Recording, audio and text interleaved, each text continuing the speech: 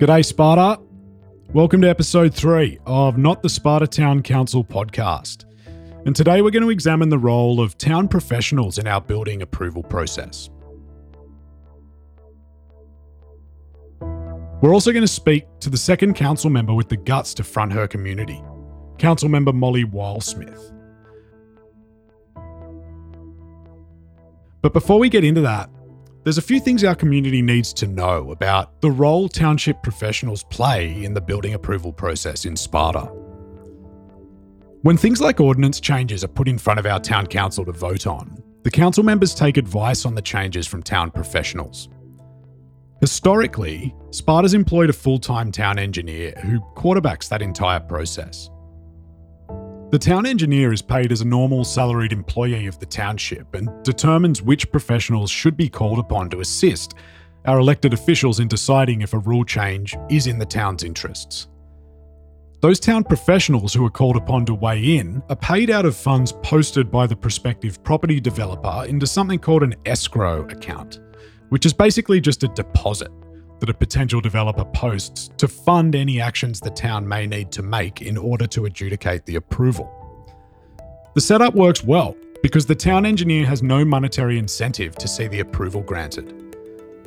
Instead, their incentive is to get the process right, and town professionals are brought in on a case-by-case basis where their specific skill set is relevant to the specific question that our council members are grappling with at the time. But at a town council meeting on February 23 in 2021, our town council collapsed that structure. And in its place, they installed one professional engineering firm called CP Engineers, run by a guy called Stan Putsch, to take over the entire process. And that's a problem.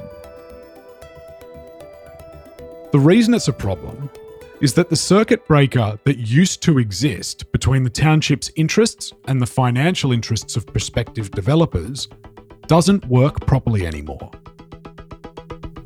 CP Engineers now exert influence over the entire process, and Push and his firm have a directly scalable financial incentive tied to the cadence and the size of the approvals which flow from the regulatory body he advises. This is the most basic conflict of interest which can arise in a regulatory setting. Because as a private contractor, Push's firm can be doing anything outside of their role advising the township. I'm going to play the audio now from the meeting when the decision to install Push into this position of authority was passed. Take note of a couple of things. Firstly, listen how deferential some members of the town council are to this bloke. It's like they're scared of upsetting him by even having a discussion as to whether or not it's proper for Push to wield the sort of power that he's going to have after they make this change. And secondly, listen to who the motivated actors are on our town council in codifying this overtly compromised model into our town's review process. And a hint, it's exactly who you're expecting it to be. Okay, we'll come back to Resolution 9-1. Councilwoman Whilesmith, you had some comment on that? Yeah, I just really have a question. I really appreciate CP engineers are consummate professionals. Their work is excellent. They've totally given us fantastic advice in the past, but I'm just wondering now if it's time for an analysis to look at that expenditure versus a full-time Sparta planner. So it's just a question, so I'm asking that of my council colleagues and also the manager if you think it's prudent to do like an analysis to compare whether or not, and Stan, your work is amazing. I'm just wondering if we're at that point where you definitely got us out of a pinch when we had an engineer leave and we in the middle of so many projects, and it seems like we do have a lot of projects going on now, so I'm just asking, what do you guys think? That's Councilmember Whilesmith, and that's exactly the right question to be asking. So I will, we'll go through everyone again. I'll call on everyone for comment. So we'll start with Councilman Hertzberg. Any comments with regards to that? I've only been here for a couple weeks now, but I think Stan's work has been phenomenal, actually. And it is. That's not in question. So I think we can have a discussion about that, but I don't think that precludes us from moving forward right now. So Hertzberg just said, yeah, sure, we should consider that, but let's change the rules now and talk about it later on. Sound familiar?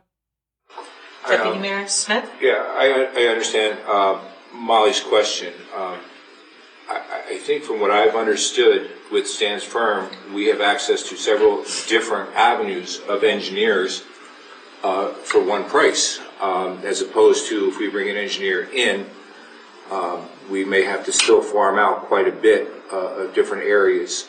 So I do think that one advantage. And just to be clear, that's the mayor who's meant to be speaking in our interests, not the interests of CP engineers. And I'm not sure I agree with his analysis of the cost of this proposal, because think about where we are now. The broad spectrum of engineering abilities and knowledge from Stan's firm. So that's the way I feel about it anyway. Councilman Chiarello? I agree that I would like to do a little bit more analysis before we move ahead with 9-1. But I'd make a comment. So we had a full-time engineer on our staff for I believe many years, and then the CP engineers filled in the pinch when we needed them, and they did. As I echo with everybody, Stan is a great guy, does fantastic work. But I want to know what changed between then and now that we no longer have need for a full-time engineer. And that's Councilmember Dan Chiarello asking for a review of the likely problems that could come from this arrangement. And look how they answer him. What's changed, I guess, is the question. So I'm gonna just speak to what I see. I'm on the planning board as well, as you all know. Yep, we sure do know that, Councilmember Quinn. One of the things about the way that business is done right now, and the way that things are happening right now. Sparta did have a planner at one point. We have Tom on the phone and Stan in the room, and I'm sure that you will both agree that there is limited space available anymore for actual planning. She actually just said that. We have been using on the planning board a professional service as well, because we do not need in the past we were paying a lot of money for someone to come to every single meeting, be at every single thing, and really, honestly, that was not necessary. So we moved forward and said, you know what? We asked the manager to put together a professional service that brought back to the planning board and was agreed to, so that when we have a need, we go to the service provider.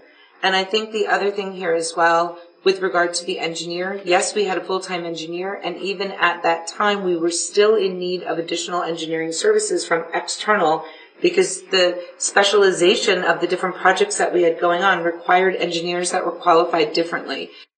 Absolutely right, Councilmember Quinn. That's how the model's supposed to work. So I will just reiterate Deputy Mayor Smith's point in that the beauty here is we have an agreement in place which is very cost effective, that affords us the ability to pull on different expertise the second that we need it. And I think, in my opinion, being on both, seeing this and also being on the board, in my opinion, this is the path forward. It's no different than how other businesses and municipalities are handling other services also. This is patently wrong. It's not the way that this process runs in other townships, and it's explicitly the way that regulatory bodies try to avoid discharging approvals everywhere.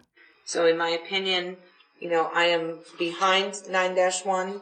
I think we had a conversation several weeks back about the cost. That question was asked, I believe, by Councilman Chiarello and answered so satisfactorily.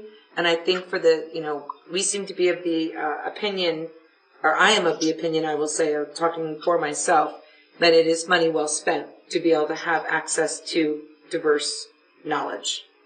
But to be clear, the normal model does not restrict access to diverse knowledge. What Councilmember Quinn is doing here is misdirecting the public about the purpose of this change. But we're used to that by now. And again, as I've said before, it's very difficult to tell if she's doing it deliberately or if she just doesn't understand what she's saying. But the bottom line is that a new model was brought to Sparta Township, which is incongruent with the regulatory regime that exists pretty much everywhere else. And I'm not going to play the rest of the clip here, but please follow the link in the episode notes and listen to it. Because what happens after that is that they agree to conduct a study and a review of the position of CP engineers in our approval process after they change the rules to empower them. Sound familiar? Well, guess what? They never reviewed anything.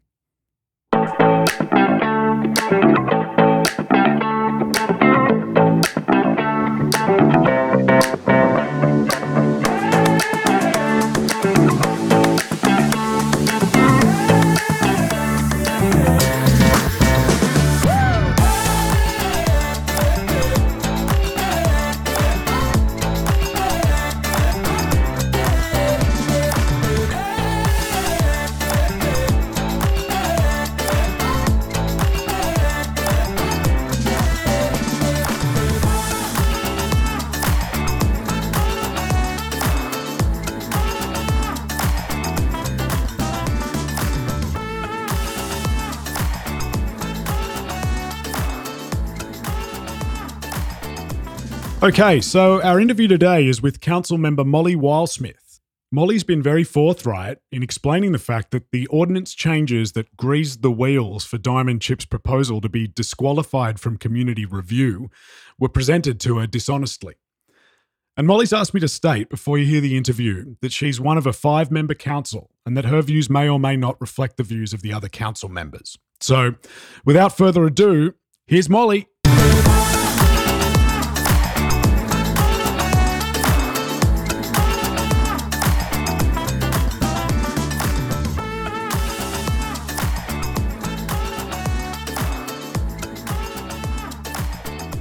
All right, we are not live, but we're recording with Council Member Molly Whilesmith. Thank you very much for coming on to the Not the Sparta Town Council podcast. I appreciate you having me. Thanks, Jack. No, you're very welcome. It's great to have you. So let's kick off by, do you want to tell us how you ended up in Sparta, the time you've served on the council? Let us know how you find yourself in the spot you are today.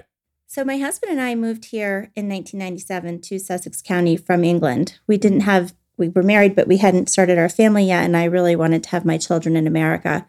I had visited Sparta once or twice because my Uncle Mike was a council person and former mayor here. Had no idea that might be in my future, but he's my favorite uncle, and so we visited Sparta. And when we came to move to America, we just stopped by to visit him and drove down Winona Parkway and fell in love with what is Lake Mohawk. I was then blessed to have my children. I was very involved in my church, the parish carnival, class mom, Boy Scout leader, Girl Scout leader, lots of fundraisers, and very involved in the community. And in 2010, we had a council. There were 5 gentlemen that were at odds often. And I thought that the council could really benefit from a female point of view. Yeah. So I ran for council and I was elected, and it's been my privilege to serve the community since then. No, look, we're lucky to have you. So I think what the first thing we should talk about is I think people have a pretty good understanding of how the change in the ordinance rules has made it easier for developers to apply under the permitted use exemption. So I thought it might be worthwhile getting you to recount your recollection of the meeting where those changes were put in front of you to vote, and describe for us why you were unable to know that they were the opening act of what we now know to be, the Diamond Chip proposal to develop Sparta Ready Mix into a logistics terminal. Sure. So if everybody really wanted to know exactly what happened on the night of the adoption of the ordinance, they could listen online to our YouTube channel and hear who said what and when.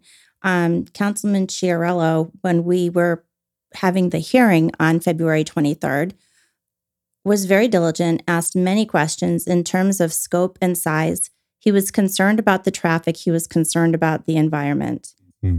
So those questions, you can hear the answers and see if any of that resonates in terms of 880,000 square foot warehouse. Yeah. Yeah. The answers that he was given for the changes in terms of impervious coverage and also the height was to bring the ordinance into industry standards. So, and just for everybody's benefit, like you guys get given a bunch of different stuff to vote on, a couple of times a month. And there's just no way that you can be expected to be able to accurately forecast what every rules change might amount to in the future. So do you then... When you're a council person, you have homework. Right. You're given material, you're expected to read it. So we certainly read that.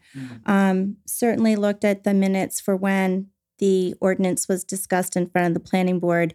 And when the ordinance was introduced on February 9th, an introduction does not merit a conversation. The conversation happens during the hearing. Right. So for council people, 90% of the time plus, we're all agreeing on things. We are all working together and we don't defer. And we have many unanimous votes where we're all voting in favor of the same thing. So for me, once this passed, now I know it's of great importance when I start hearing different things that were not mentioned to us at the council meeting during the hearing. So things, could you give us an example of that? Well, very specifically was the attorney for the developer when he mentioned at the April 6th planning board meeting that the changes to the ordinance were in particular for that specific project. I mean, I can't remember word for word. I should. I do because I've got the recording. I don't think we need to hit every purpose of zoning in the state of New Jersey. That was the reason for adopting the ordinance amendment to the ED zone to permit this project, and we are fully consistent with this ordinance. I'm going to make that clip my new ringtone, I reckon. But so what did you think when you heard Stephen Gowan say that? I nearly fell off my chair. I wish I could have pressed rewind in the live meeting because I said to myself, did he really just say that? Yeah, it's unbelievable. In which case, and what was even more unbelievable is that Councilman Chiarello had asked the specific question on February 23rd, are we making these amendments for any business in particular? The answer was no. And we now know that to be a lie, right? Well, it depends on whose perspective. My opinion is that certainly these look like very specific changes. And so I question, for sure, I would like to know who wrote the ordinance, who talked to who about what changes needed to be made, who met who and when. So that's what I'm trying to figure out, right? So the way that the normal process for this sort of and we are just talking about the ordinance. Yeah, no, we're not talking about the proposal. We're talking about the ordinances which made way for Diamond Chip's proposal to be qualified as a permitted use. Yeah. So the normal way that these seem to come about, changes to ordinance, is that the planning board sort of initiates the potential rules change and then it gets brought to the town council. Is that right?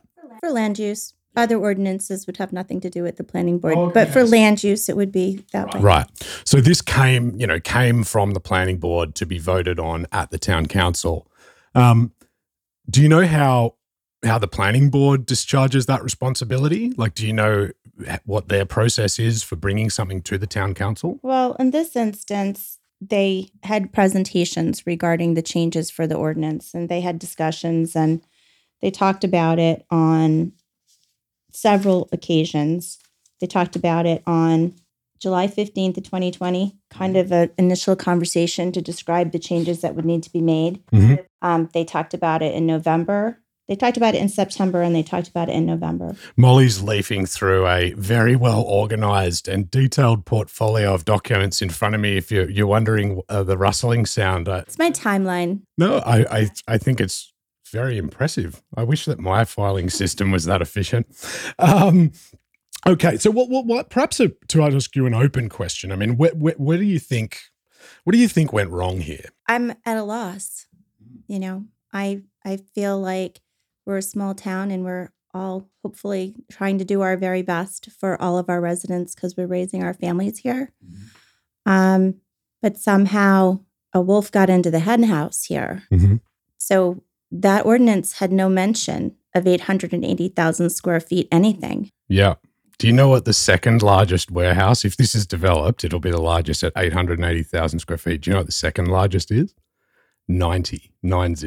It's 10 times the size. Now, this is aggressive, right? So let's say if you were going to try to pull this off in Sparta, you'd go for something maybe 3 times bigger than the next biggest warehouse. I actually asked the question at one point. I said, please, put this in perspective for me. Is this 3 times larger? Is it 10 times larger? How much larger is it? And the answer was, I'll look into it. I'm like, okay, good. And then literally the next day it's just how the universe works. But Sparta Responsible Development put out that picture with an overlay of the land and the size of this would be, with another little square that would be the perspective of the next largest warehouse in Sparta. Yeah. And it looks like it's like Jupiter next to Mars. Like it's ridiculous. But even if you read the ordinance, you can't get out of that there could be something of that size. Here's the other problem I had with the way it was described was that if there's been many references that this ordinance would pertain to just a few lots, a few properties that were accessible to the rail line within 1,500 feet. So a few is a few, right?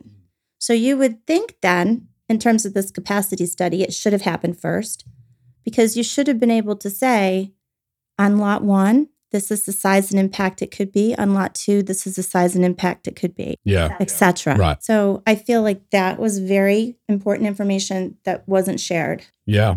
So who's doing the not sharing is the big question, right?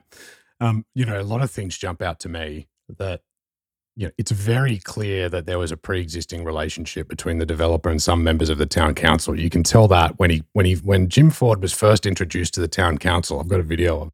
I don't know of any relationship between my colleagues. Right, you don't know of any. Okay. I really don't. Yeah, no, that's fine if you don't. I mean, but what I'm saying is that it's very obvious that there was, right? So, it's very obvious that there was a relationship there. So, I'm unable to be in the room for those. So I.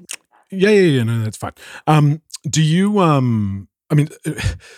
So the wolf is in the hen house. Let's talk now about.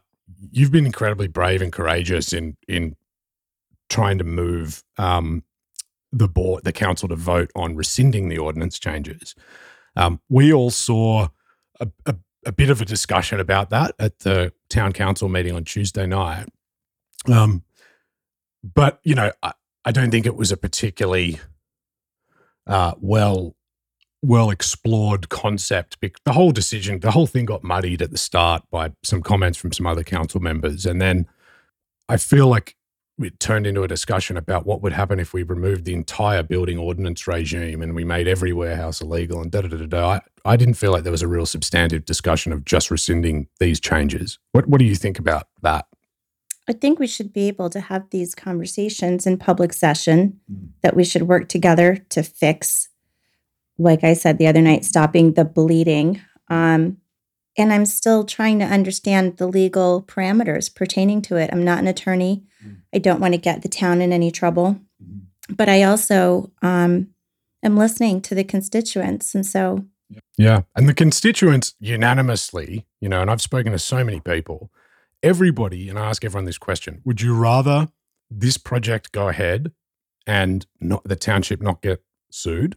Or would you rather this project stop and the town get sued? And everyone prefers the latter, right? But the bigger point, I think, is that the risk of potential legal action from the developer against the township is being deliberately exaggerated by people who want this approval to flow from the planning board. And, the legal record states that Diamond Chip improperly influenced the town council's change to the ordinance laws, right? Well, that would be determined. No, I mean, the lawyer has said it in a formal legal setting. So that is the legal record at this stage, right? I think the more important question is if you're me and if you're the other council members and you knew this was going to happen, would you make that same vote again? Right. Well, that's what I'm saying. So if the developer were to entertain a legal action against the township, all of this would become admissible in a superior court, at which point the judge would rule on whether or not the legislators made those changes with the right knowledge, right? So I don't think they'd want to go down that rabbit hole, but I'm speculating. But you're right. The bigger point is, would to the rest of the council members, would you have voted the way you did if you knew this? Now, I can't get an answer on that from council members Quinn, Hertzberg or Smith because none of them will talk to me. But what's your answer to that question? Certainly not. Yeah. Have you asked them that? I have asked different council members that question, and they can answer it for you. Did anyone say no? I think that they're all doing their homework and they're trying to understand. For me, I have a very black and white sense of things. As soon as that developer's attorney made that statement in the planning board, I was on a different page, like from that moment. And good on you for. I mean, this would have been it would have been easy to let all the internal pressure that there is for this approval just to flow and to move on. It would have been easy to not do what you're doing and stand up for the community. So I think everyone is really impressed and admires the fact that you've done that. So where do we stand now with the process of rescinding the ordinances? Is that on or off the table? I mean, what should the community know about where we are in that process? That I am certainly exploring other options. What are the other options? I'm going to kind of strategize a little more with that rather than share.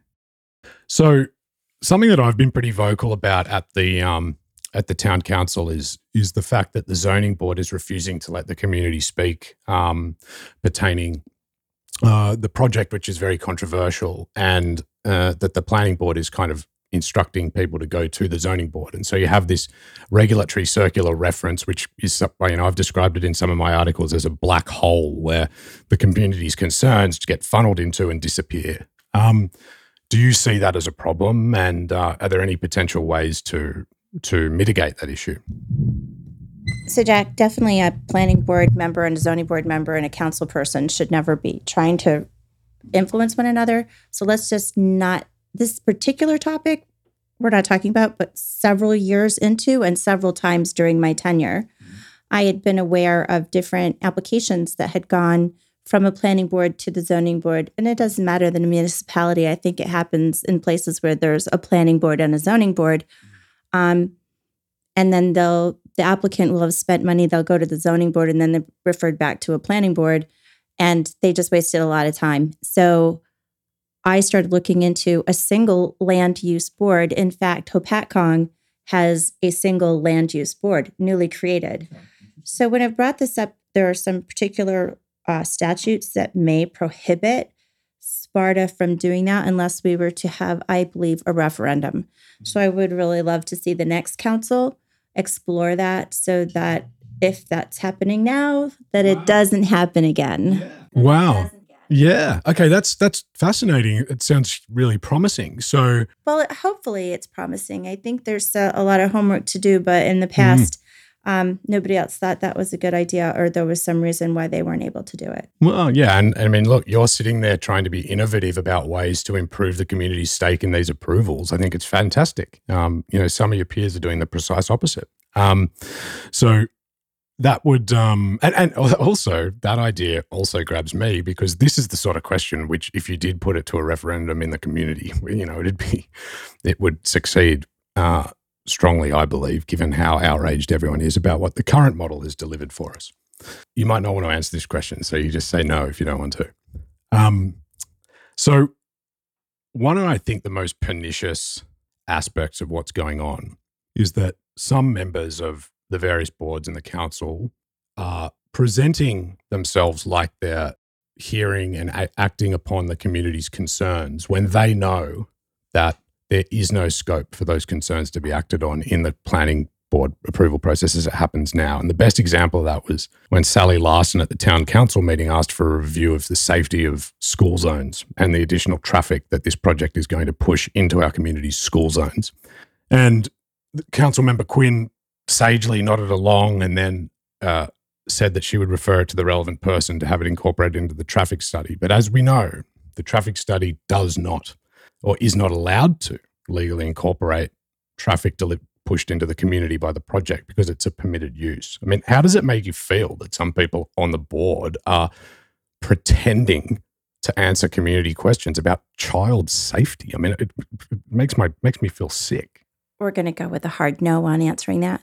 Okay. So, but I'm also going to say on Councilwoman Quinn's behalf, like, she's a huge advocate for children in our community. I'm in no way suggesting that her, Josh, or Dave Smith are in any way against the safety of our children, but because no one except for a psychopath is, but And the traffic is definitely already being pushed in that direction. So yeah, well, so this is my point. So it's one thing to say that, you know, I'm all for child safety. Of course they are, but they're also making themselves an obstacle to a review of how much traffic will go into our school zone. So I mean, they just don't have a leg to stand on that front, I'm afraid. But I won't ask you to comment on it anymore because it's one of the things I wanted to share about traffic, really, that came up during the planning board conversations, is that as this drafted ordinance was being prepared at the planning board level before they were trying to sell it on reducing the traffic on the roads. Oh, really? That the advantage of the freight rail lines would be a resource to the township and will reduce the traffic on the road. So that is one of the statements from Mr. Push. Molly's reading from the minutes here, just for everybody. And also that's referenced a second time out of the 3 meetings. So if you hear that and you are concerned about the kids, you're kind of thinking that this might help until you know it's not going to. Oh, right. Okay. Well, that's interesting. So at the time, yeah. I mean, now though, I don't think anyone, no rational person thinks that you can build a project with 191 semi-trailer bays, 306 car spaces, 50 trailer parking spots on a road which already has the lowest possible national rating for traffic congestion in Route 15 and not impact the traffic to the community. I mean, you have to be a moron to say that, right? And some people are saying it. So, but that's fascinating about the information furnished to you early in the process was just wrong, right? Well, on reflection, I mean, I don't believe everything that everyone tells me is 100% truthful. Yeah. I just always, Reagan's favorite quote, trust but verify. Yeah. And I'm that kind of girl. But I really did trust the professionals when we were talking. But also on the evening of the 23rd, when Dan was trying to ask his questions, I wanted to hear every single question because he's thoughtful and he was addressing all of the concerns that have come up now. Yeah. He addressed them that night. Yeah. He didn't leave any other questions for anybody else. Like, he was very thorough. Yeah. Yeah. No, he's the sort of guy that we want up there. Tell me a little bit about the character of the discussions within the council, because something that I'm noticing, like when I listen to these town council meetings, and they're all available online, right? So everyone's free to form their own opinion, but there seems to be an enormous amount of hostility shown to Dan from the rest of the group. Do you think that's fair to say? I would say that I've been an advocate of Dan's from day one. Well, you're the only person who defends him, though. Well, I ran against him. At that point, we were not pals, but once he was elected, he's on my team. Yeah, and you can hear that. I mean, to everybody listening, you should just click onto there's a YouTube channel. I'll put the link in the episode notes, and you can listen to the audio from these meetings. And I don't know, like it seems to me like, for whatever reason, Councilmember Dan is often seems to just be like sort of ignored and talked down to particularly by the mayor and the deputy mayor. I don't think I'm imagining it. It's pretty clear when you listen to the audio. In that case, I really don't need to comment on it. Yeah, that's true. I mean, I guess to ask do you feel that it's been easy for you to voice your concerns? And this is a general question, over time, have you felt empowered to say the things you want to say sitting on that council? So I empower myself and I also try to empower others. So there have been occasions where I might completely disagree with Dan and he's trying to ask a question and he's trying to ask a question and people may not be acknowledging the question and he'll make a motion. And I'll have to second the motion, even if I agree with it, even if I disagree with it, just to facilitate the conversation. Yeah. So, which is exactly the right thing to do. I mean, this is local government. And then we'll hear whatever has to be said, and then we'll vote. And we need to start from scratch on every single different matter and do our best from there. the reason I asked this question is I'm not trying to get some sort of like gotcha comment where you mug off one of your colleagues. Sure. I'm more trying to understand whether there's a structural issue here in terms of the discussion that's ongoing, and I think there is. We're just all very different, and we bring different things to the table. Right, and there's a right and a wrong way to react to that varying sets of experience and of views, and the right way is what you're doing, which is to try to foster an open discussion. The wrong way is to exclude somebody because you identify as a different cohort than them. That's the worst thing that anyone can do. I mean, we wouldn't do it in our day jobs, so. No, exactly. Hopefully not. I mean, you definitely wouldn't. The elections are upcoming. I know that for a long time you've this has been your last term. You didn't intend to run for election, and you've allocated a huge amount of your time and many years. So thank you and congratulations. Is there anything you'd like to sort of say to the community of Sparta about the upcoming elections in terms of voting, or even if there was, people were considering running, stuff like that? Sure. You really only need to love your community. Maybe you want to set an example for your children, which was one of the major drivers for me. The election is November. There are 3 seats up for election. Mine is certainly up for grabs because I'm not running for a 4th term. I think 2 terms should be the limit, really. Yeah. Do you think that the reason they don't have term limits, though, is because it's hard to get people to run? Like, is it? No, I don't. When I first ran, I ran with 11 other people. Oh, wow. Okay. So, because I've never, my wife and I only bought our house here in a couple of years ago, but up to this point, I haven't been involved at all. So I don't really know how hotly contested the elections are. So at that time, we had a runoff election when we narrowed it down to like the top 6 vote getters. And then as soon as 3 of us were elected, we eliminated the runoff scenario. So it's really just numbers 1, 2, and 3 will get in. If you want to run for council in Sparta Township, funnily enough, I just had an email today from the clerk. The packets are ready to go. You can pick them up at Town Hall. All right. So you have to have 166 signatures. Okay. Kate's prepared the packets with like pages. So the resident has to be a registered voter in Sparta. Mm-hmm. And she's got 4 pages of lines where you just get the signature and the address of the resident. And you have to hand those in on September 6th. Okay. Well, 166 signatures by September 6th, and you're a candidate. I reckon we might do a campaign on this show to get people to stick their hand up. Because I think that's at the end of the day, I know we get into the weeds on all this stuff and sometimes it gets a little bit heated, but at the end of the day, what this is about is the community's interests being served. And when participation is strong, the community's interests will always be served because people won't re-elect somebody who does the wrong thing.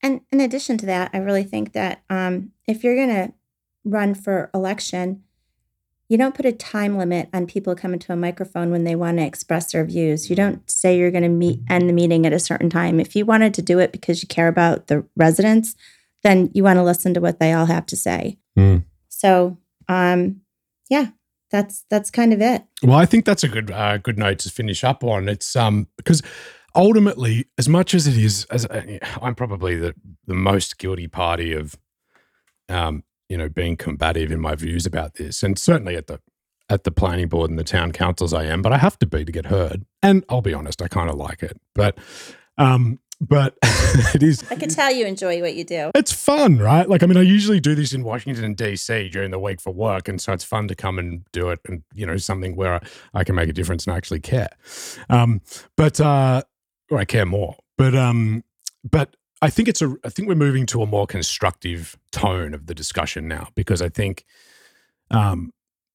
awareness is rising of what's going on, and because people like yourself are engaging with the community, engaging with the press, and more community coming on board, I feel like we've got a really solid momentum building. And ultimately, the way that you stop this sort of thing from happening again is not by finicking around with all the details of every legislation and ordinance, blah, blah, blah. It's just by insisting on the right people getting the job. And I think I think that's kind of where we're headed with this. Even if this thing does get approved somehow, like I think that the community is now going to look a lot more closely at who they're voting for, and that's good. Absolutely. Well, thank you so much for coming. I know it's not an easy thing to do what you're out there doing now, and you're getting a lot of pressure to relent. So don't. Keep fighting the good fight. All right. Well, thanks, Jack. Thanks for all you're doing too. Great discussion, right?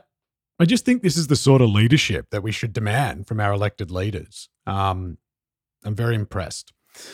Now, I've got a bit of an announcement. You may recall in the first episode of this podcast, I called out the chairman of the planning board, Drew Reena, for accusing me of making a mockery of the board proceedings and said that he was the one doing so. Well, Drew has stood up and he's going to be joining us as the guest on the next episode of Not the Sparta Town Council podcast. I've got huge respect for him for doing so, and he's to be lauded for agreeing to come on. I'm looking forward to our conversation and to sharing it with you. And the discussions that I've had with Drew in negotiating his appearance have been really positive and constructive. And my sense is that he's looking to do the right thing here where he can. So good on you, Drew. And I'm looking forward to cracking an ice-cold Aussie beer with you next week when we chat. Until then, take it easy, Sparta.